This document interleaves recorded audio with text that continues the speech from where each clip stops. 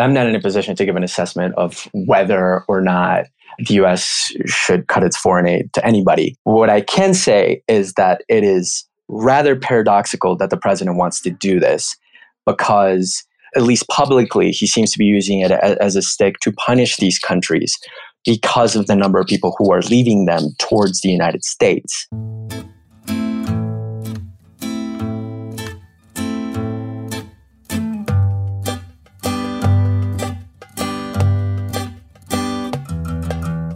Immigration has been a contentious topic in the United States for a few years now. However, the dialogue has for some time focused on legal versus illegal immigration. Yet, in very recent years, the focus has shifted not only to criminalizing illegal immigration into the United States, but also curtailing legal immigration altogether.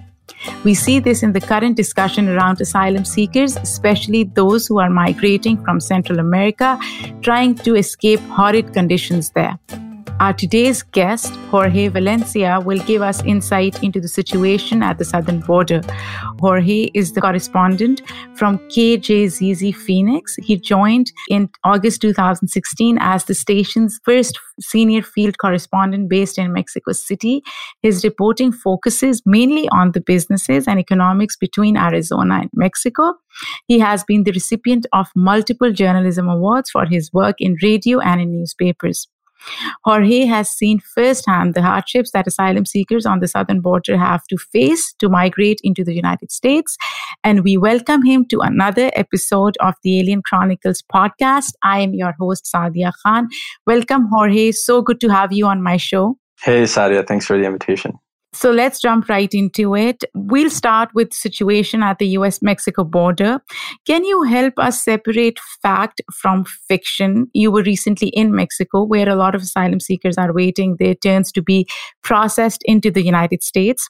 What did you see there, and how were the conditions? Well, I'm based in Mexico City, so I'm in Mexico permanently. And where I traveled to in the last few weeks was to Mexico's border with Guatemala. And the reason why I went there is because Mexico's immigration policy is being very much impacted by U.S. immigration policy and the fact that the President of the United States is keeping it basically on the agenda. And Mexico is between a rock and a hard place because Mexico has for a long time and continues to be a thoroughfare for people who want to reach the United States by land. And it used to be many years ago that certainly the migration was from Mexico. I mean, the most recent waves we'd had were like 80s, 90s, and the early aughts. But now Mexico is net zero or even negative. There's more people returning from the US to Mexico than there are people going from Mexico to the US. So for the most part, what is happening is just populations of people entering southern Mexico through Guatemala to the southern state of Chiapas. And for the most part, they are people who are from what we call the Northern Triangle of Central America, which is Honduras, Guatemala, and El Salvador. And within that group, I mean, I would say overall of the migrants that are entering, at least according to the government numbers, I mean, more than half of the people overall are coming from Honduras. And we could talk in a minute if you want about what might be the reasons why so many people from Honduras. But also there are many people who are coming from much farther away. The people from Cuba, which seems like it's pretty close because we had till a few years ago people that would get on rafts to float all the way to Florida. But in reality, Cuba is very far because people fly to the closest country that they can get to, that the Cuban government will allow them to go to and where they won't need a visa. And that is in South America. And then they travel from there by land. Similarly, I met people who are from Central Africa, people who are from Southern Asia. And so what is happening is that the Mexican government is basically slowing down the flow of migrants. They're keeping them in official government camps, and then those official camps are overflowing. There are makeshift camps outside of the official camps. There are people just camped out in public parks or on streets. And so this is, at least so far this year, this has sort of become an extension of what's happening at the US-Mexico border. The President Donald Trump has made very clear public demands of Mexico to stop people from getting to the US border. because immigrations and customs, well, actually, I mean, I won't dare surmise why he's doing it, but what is happening is that immigrations and customs enforcement is overwhelmed with asylum applicants, and that is even though there is a very large backlog of people who are on the Mexican side of the Mexico-US border from all countries from around the world, like some of the countries that I just mentioned, who are waiting to apply for asylum in the US. And so, yeah, ICE is overwhelmed with these applications. Meantime, President Trump is making these demands of Mexico to stop people from reaching the US border. And then in practice, what is happening on the ground, which is what I went to go find out for myself to see what was happening, is that these sort of camps that have existed for many months in border cities on the Mexican side, primarily Tijuana, which is across from San Diego, or Mexicali, which is across from Calexico, California. Now we're seeing those camps, similar types of camps with similar just squalid conditions in southern Mexico. So, Jorge, a couple of things here. One, when we talk about the numbers, because it seems to me that the current US administration is presenting this as a national security issue, as border crisis. Have the numbers changed from subsequent years? That's my first question to you. And then the second, again, you mentioned a few countries. You mentioned Guatemala, you mentioned Honduras, El Salvador. Have the numbers increased in the recent months, or has this been consistent with the previous years?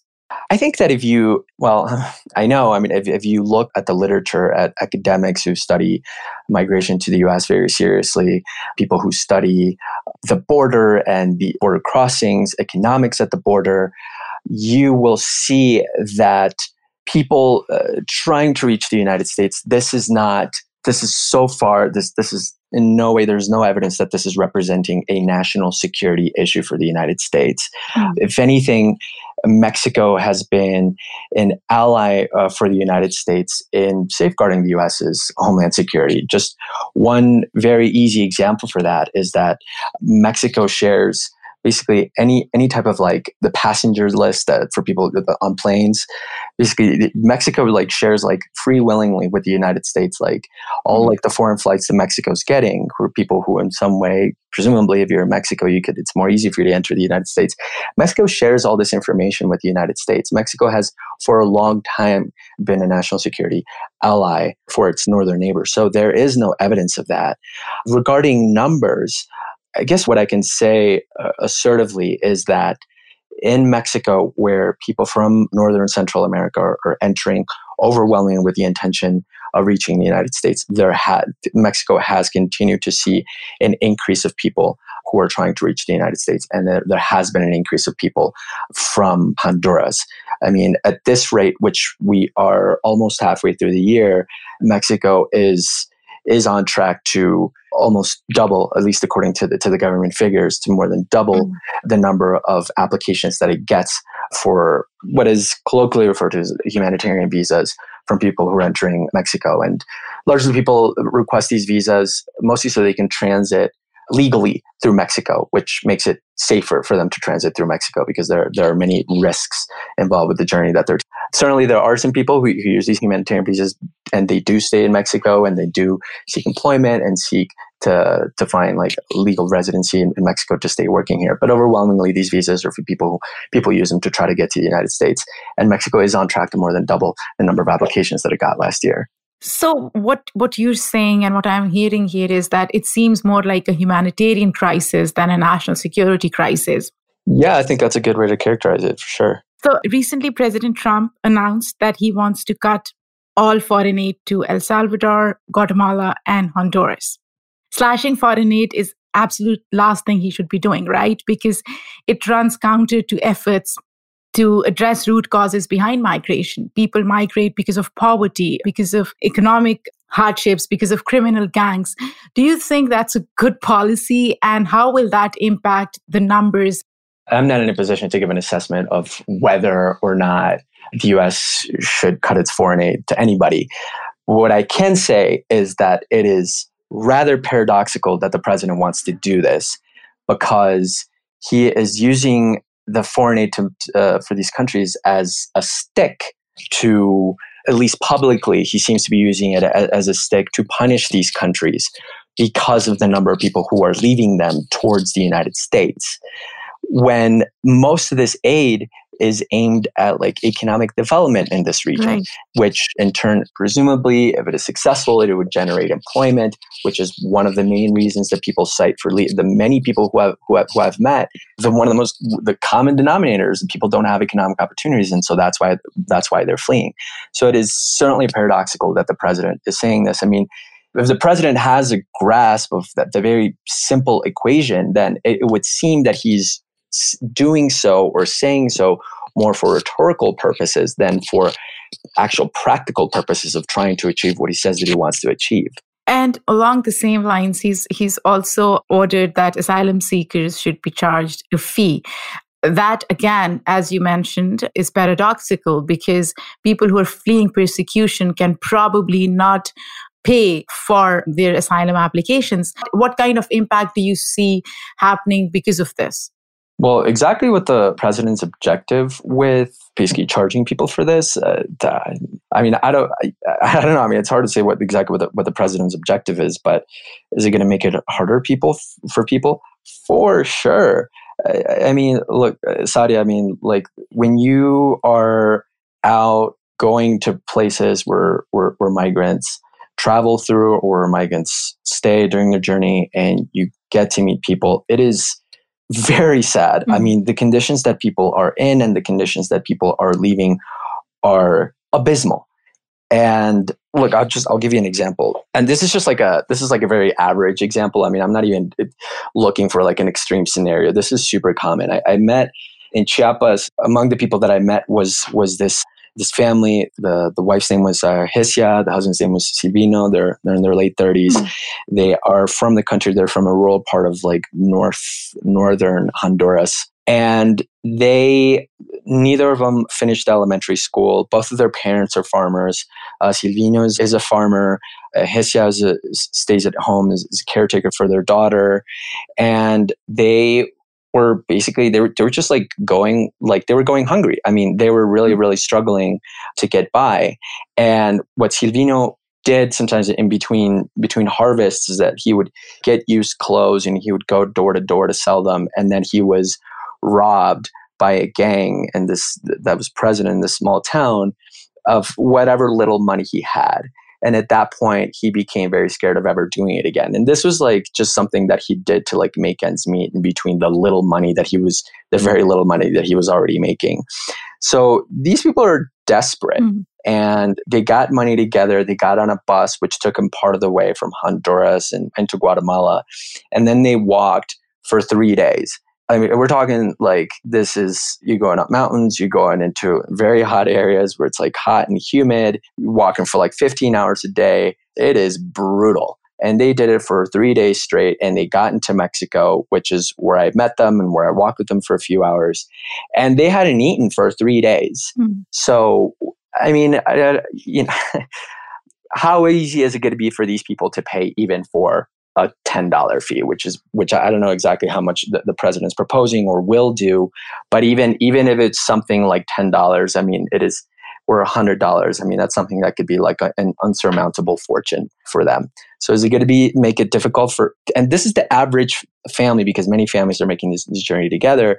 This is an average case. It's not an extreme case. So for most of these people, it's going to become exceedingly more difficult for them to apply. And the conditions that you're describing, Jorge, these are in Mexico, but then even those migrant children, women, men who have passed, like who've crossed the border, who are in US, they are being kept in terrible conditions. We just recently heard that a 16-year-old boy, Guatemalan boy, died in the US custody.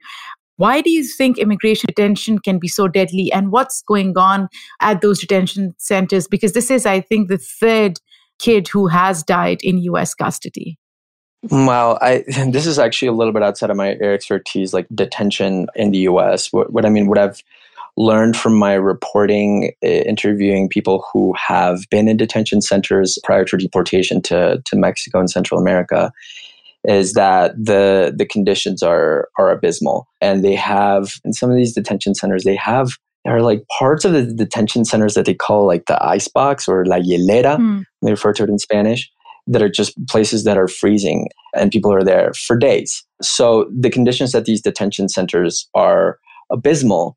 And then also, it's just kind of confusing that people are being held in detention centers as if they had committed a violent offense, when in most of these cases, perhaps, either they enter the United States seeking asylum, or if there are people who enter the United States without authorization, they committed a civil infraction, which is what crossing the border without a visa is.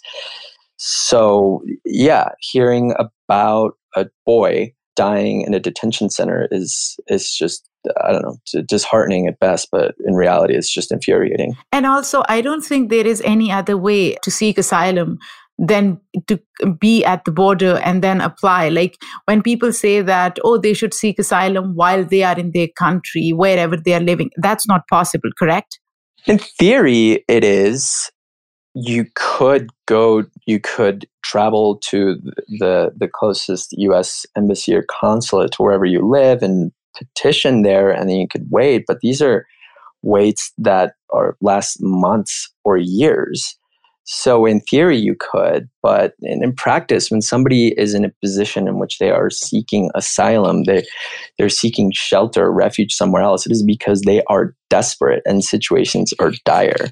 So in practice, in most cases, not really. Yeah. And again, what Trump administration is asking Mexico to do is to hold these migrants indefinitely until their case is processed by an immigration judge. And that could take, they could be detained indefinitely if that happens. And that could lead to a lot more incidents like what we are seeing right now. So, do you see any solution?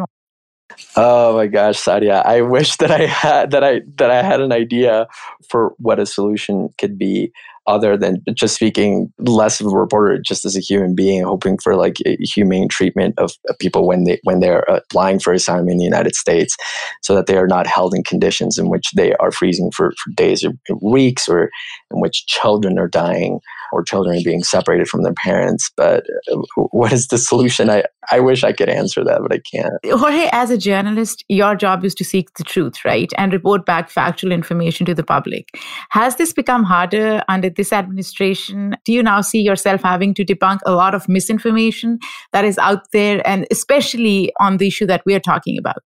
Yes. Well, but I think this isn't unique to immigration policy. I think this is just overall with our current presidency. I think our president and his surrogates tend to be cavalier with the facts. One example in which I saw it very clearly a few days ago was I was reading some White House documents that were talking again about Mexico's immigration policy, which has impacts on the US and vice versa. And the White House's position was that people are continuing to arrive to the US-Mexico border because Mexico is unwilling to cooperate with them.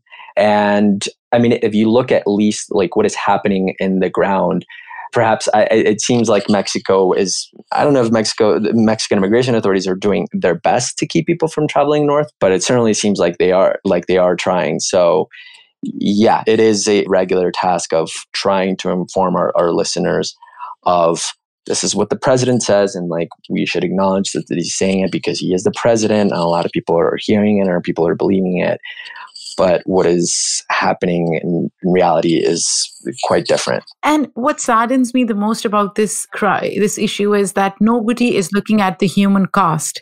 And I'm talking about human cost of migrants. Everybody talks about in the context of national security crisis or illegal immigration, and there is too much focus on illegal. However, we know that seeking asylum is a legal process. There's nothing illegal about that. What can, in your opinion, public do to help spread more accurate information about asylum seekers and those fleeing violence in general? Well, I think at the very least, if it's somebody who just has sort of a cursory interest in mobile populations or in in new Americans or just in fairness, I think that people could at the very least just inform themselves of the difference between somebody who is asylum applicant who might be seeking like a refugee status, to somebody who entered the United States legally or illegally. There are many differences, and in fact, I was reminded of that a moment ago that you were formulating your question, because there are very different categories. And for example, if this boy arrived to the United States seeking asylum, or his parents arrived to the United States seeking asylum with him, then he is an asylum applicant. He is somebody who was seeking refuge from whatever conditions that they were claiming. And so I think at the very least, I think people, if they're interested in this, even at least on a superficial level, just like inform yourselves of like what the very basic facts are. Right. And unfortunately, nowadays, I think facts are hard to find. So that's another issue that people are struggling with, because there is so much misinformation, and it's easier to have access to misinformation as easily as factual information. Yeah, I mean, I don't know. I mean, I think it just takes, a search engine and being discerning and being a little bit patient. Yeah, sure. There's a lot of, I mean, I think if you just go with whatever information is arriving to you, then perhaps, I mean, depending on wherever you get your information from, then yeah, you might be getting a lot of things that are wrong or are stilted.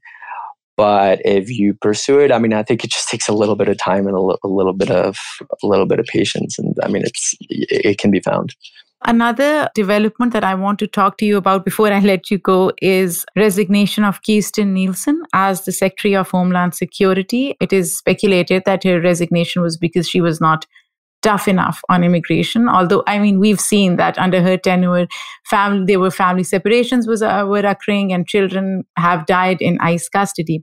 It is now being said that Stephen Miller, the architect of Trump's immigration policy, will have more power in light of Nielsen's departure. Is that worrisome to you? It's concerning if former Secretary Nielsen was not enough of a hawk on immigration policy.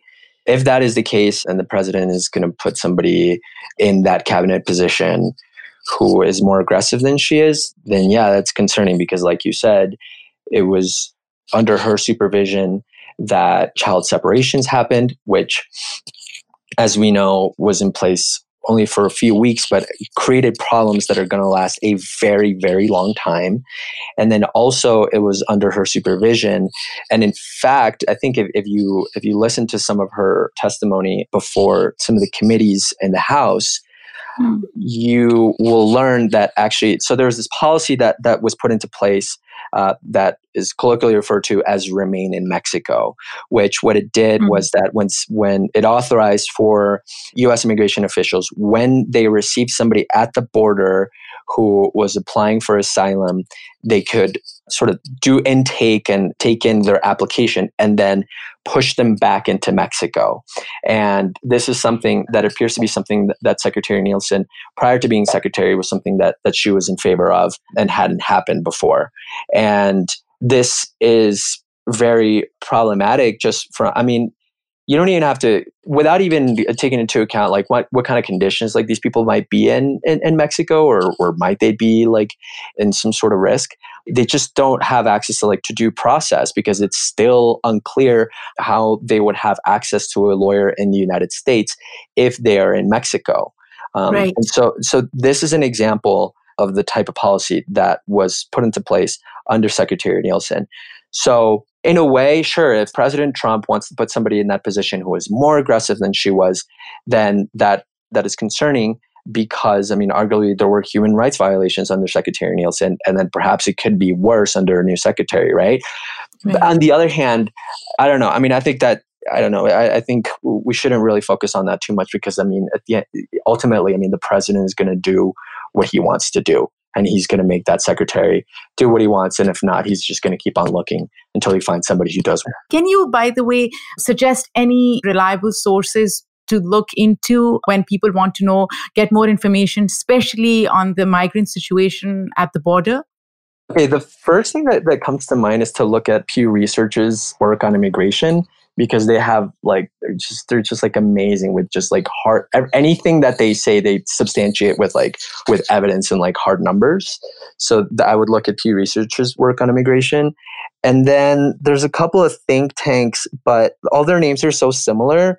and some are somewhat partisan, and I don't want to mix them up. So can I get back to you on that, on like what are the ones that I would actually recommend? Absolutely. If you could give us some names, I'll post it on my website. I recently saw an Oxfam report which talks about all that's happening. So I would recommend that. People can go and look at that, and I will post a link on my website as well. But thank you so much. And thank you everyone for listening to my pod, supporting it, subscribing to it. We have a Patreon account, so do check it out. You can follow us on Twitter. Our Twitter handle is @ChroniclesAlien, and you can find us on Instagram @The Alien Chronicles. Please stay tuned for our next episode when we will bring you another immigrant story. And in the meantime, stay connected.